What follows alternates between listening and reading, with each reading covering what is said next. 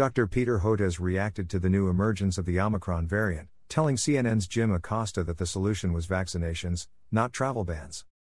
The Omicron, B.1.1.529, SARS-CoV-2 variant was first designated by the World Health Organization as a variant of concern, VOC, on Friday. The United States has restricted travel from South Africa and other neighboring countries where Omicron has been spreading. Hotez, a professor and dean of tropical medicine at Baylor College of Medicine, told Acosta it was important to maintain perspective, that so far we've not seen any evidence that Omicron produces more severe disease than any of the other variants, and while some previous variants had been partially vaccine resistant, this new one was unlikely to be totally resistant. There were ongoing tests going on right now, said Hotez, and he expected we would have an answer about how vaccine-resistant Omicron might be within the next 2 weeks. But what about these travel restrictions? Asked Acosta.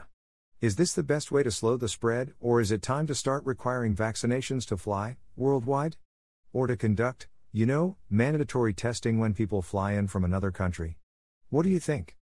What we do know is travel bans have not been very effective this entire pandemic, replied Hotez, bringing up the travel ban from China imposed by former President Donald Trump, which was unable to stop the virus from entering the U.S. from southern Europe. I think much more productive than travel bans would be refocusing our energies on trying to vaccinate southern Africa, because that's how these new variants emerge, he continued. They emerge out of large unvaccinated populations.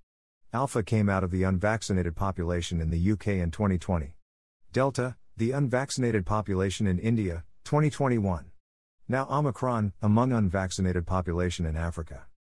So if the G7 leaders are serious about stopping new variants, Hotez concluded, forget about the travel bans, let's go vaccinate the African people.